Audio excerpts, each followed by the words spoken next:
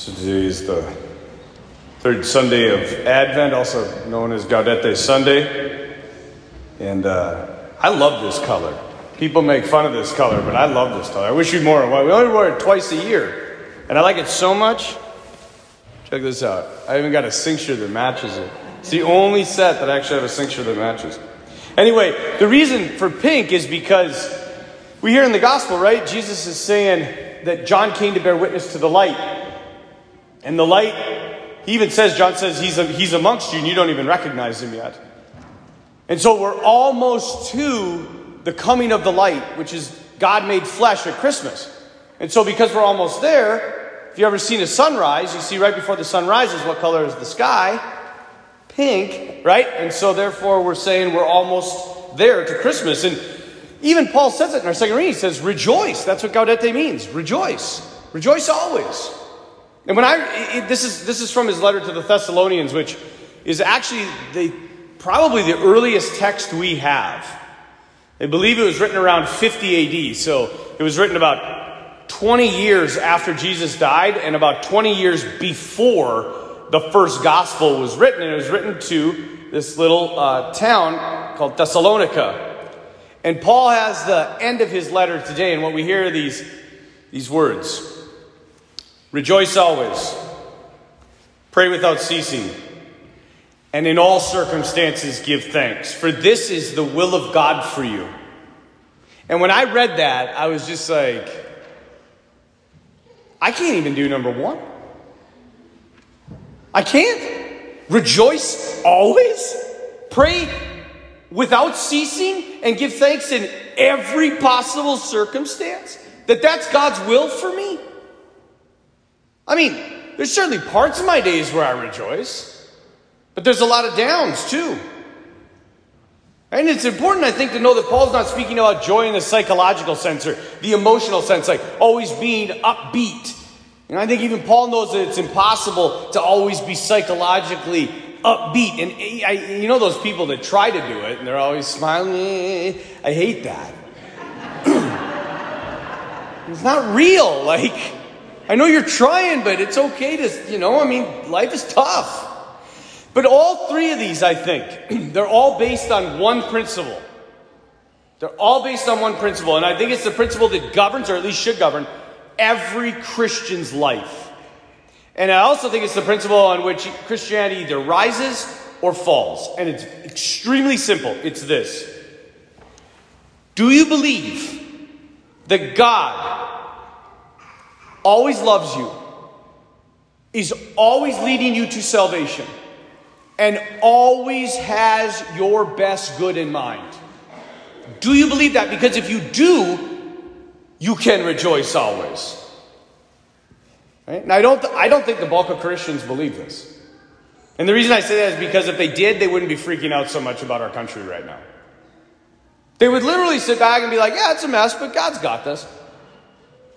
I don't know how, but he's got it. I remember on retreat one time, I was all mad about everything. I think this was in 2016. Things haven't gotten much better. I'm all mad at retreat, and I'm like, come on, Lord. Do something. And he's like, look at the cross. And I'm like, okay. And he's like, I got this. I'm like, it doesn't look like you got this. And he's like, did it look like I had it there? I'm like, no. But you did. And again, this isn't for the record. This isn't like you're just like, woohoo, I lost my job.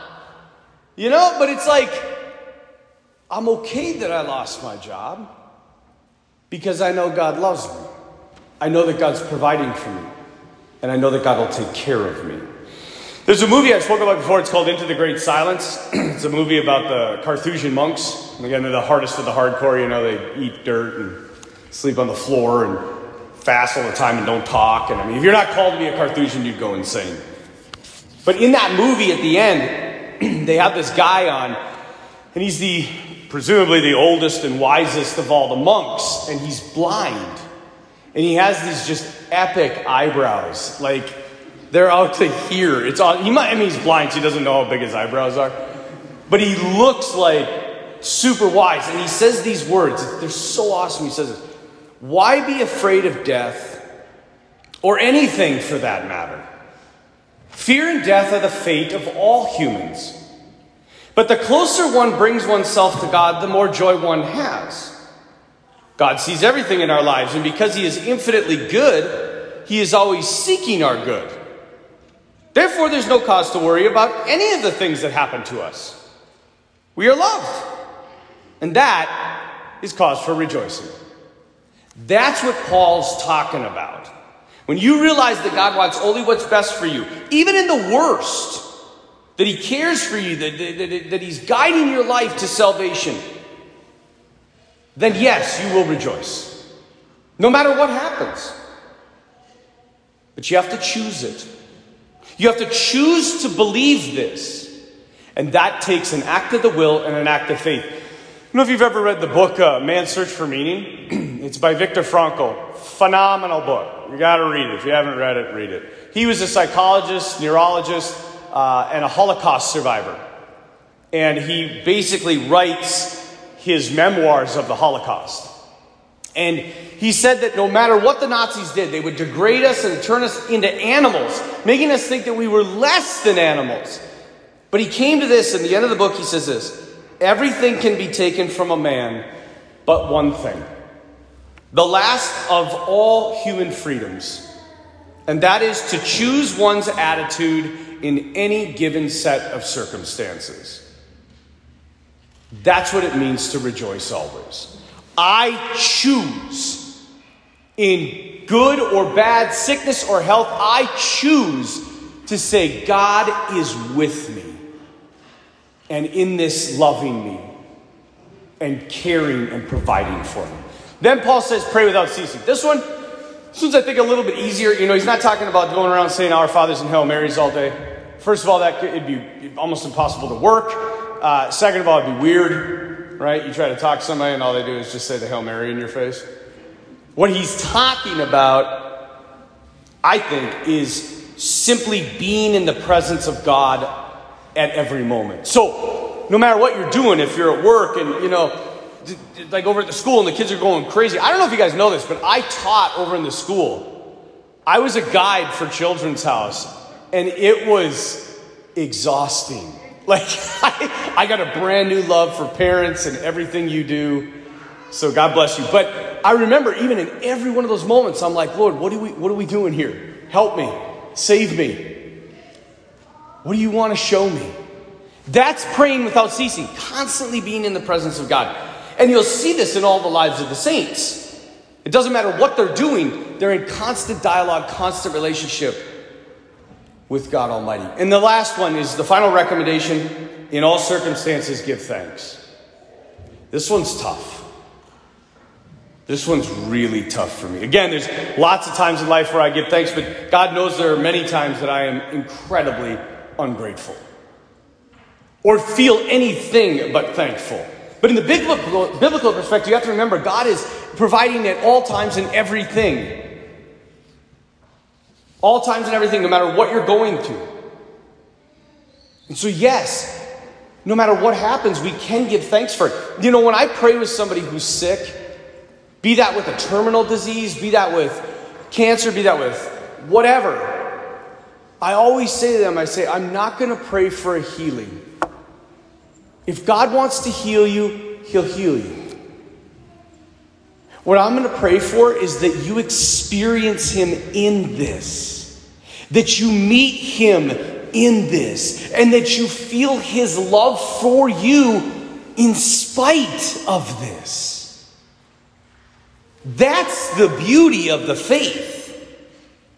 In that same movie, Into the Great Silence, that old guy, the old blind guy, at the end, he says this: I often thank God that he let me be blinded, because I am sure this happened for the good of my soul.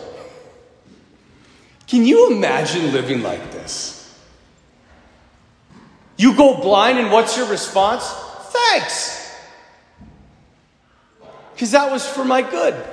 I mean, this guy trusts God. But it's not just for these old, wise, Carthusian, crazy monks. It's for all of us. If you believe this, if you're truly free. And you possess the deepest form of joy that's open to human beings. It's said that great teachers repeat themselves all the time, and I lay no claim to myself being a great teacher, but I readily admit I repeat myself all the time. You can ask my staff. And I don't know if I've told you this story, but if I have, it bears worth repeating, because it captures everything that Paul's talking about. When I was in seminary, I had the opportunity to go to Ephesus, which is in Turkey. And in Ephesus, there's up on this hillside outside the main old ruined city is this little house, and it's called Mary's house. And its tradition holds where Mary lived with John after the crucifixion until the Assumption.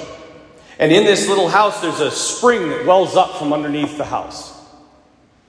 And when I visited there was a really old Franciscan, and he was legit. He had been there for 40 years. His habit, it's brown, but it's all patched up. He was living poverty, big beard, he stunk, he was the real deal Franciscan.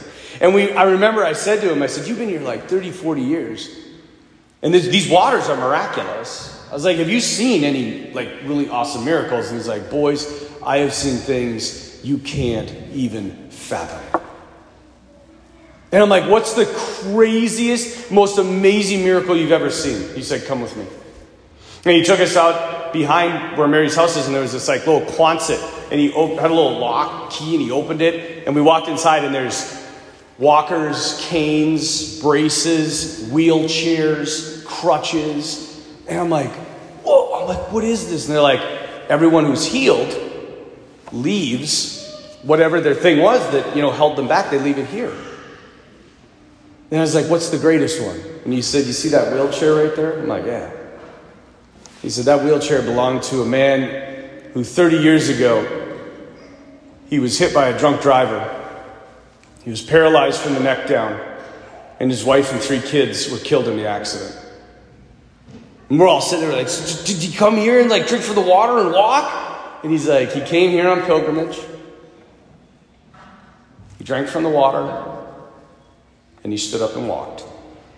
And I'm like, wow! I'm like, that's insane! That's the greatest miracle I've ever heard! And he's like, I didn't tell you the miracle.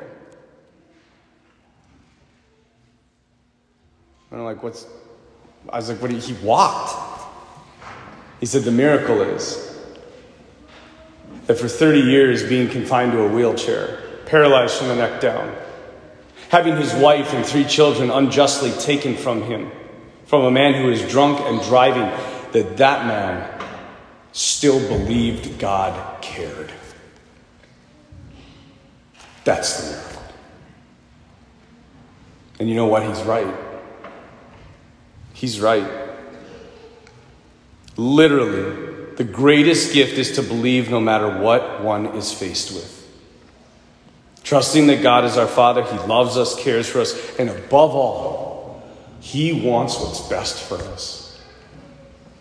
And when we believe that, when that gets deep into our bones, we have found the secret to this life. And we will indeed rejoice always, pray without ceasing, and in all circumstances, give thanks.